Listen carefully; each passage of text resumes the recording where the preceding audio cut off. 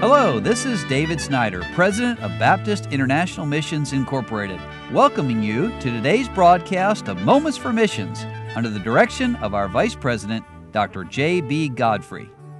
Pastor Ralph Flowers, who's at Regency Baptist Temple in Jacksonville, Florida, has two sons and their families who are BIMI missionaries.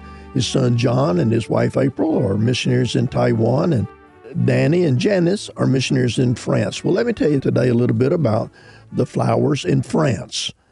And they've been there a long time serving faithfully. And they say there's nothing like hearing the Word of God preached or taught in our own language. From time to time, we have friends or members of supporting churches who ask us if we conduct our services in French. And our answer is always a resounding yes. Everything we do outside of our home is in French.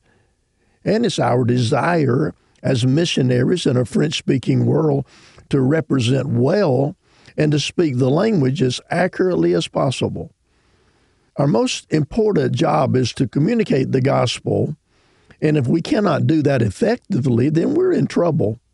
Although we will probably never lose our accent, we continue to practice, to study, to move forward in French.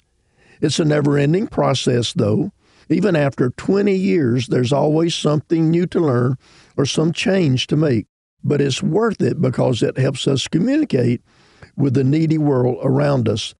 And let me just add right there that that's the mark of a good missionary who understands that communicating the gospel is vitally important. And, of course, it needs to be done in the language of those people to whom they're ministering. Well, Brother Flowers said, speaking of languages, there are lots of them being spoken at our youth camp in Belgium. It was a true melting pot of close to 15 teens from all over Europe who spoke Dutch, English, French, and Spanish. The theme was on dealing with modern-day idols that can easily take God's place in our lives. Each day, the teams were divided into two main groups, the French-speaking and the English-speaking, and they were taught important truths through challenging lessons. Every evening, all the teens came together for worship and to hear a message that was translated into each language. On the second night, the Lord led me to preach on hell.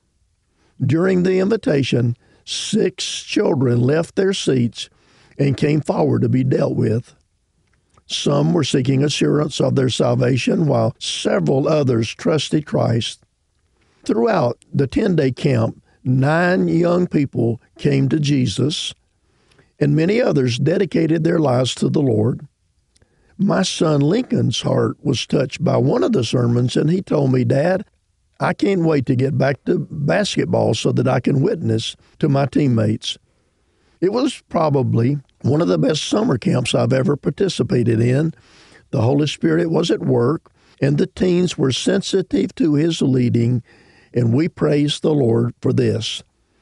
And I praise the Lord again for these faithful missionaries who've been in France for these many years and serve in a very difficult place where there's not a lot of fruit sometimes, and we just need to remember to pray for them.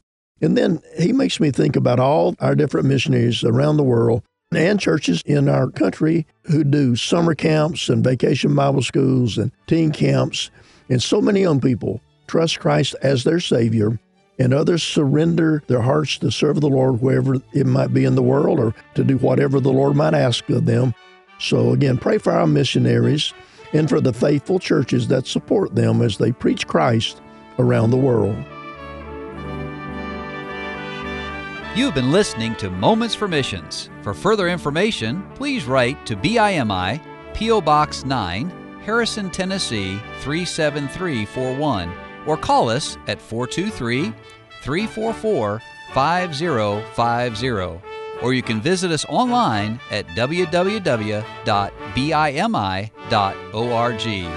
Until next time, may the Lord richly bless you.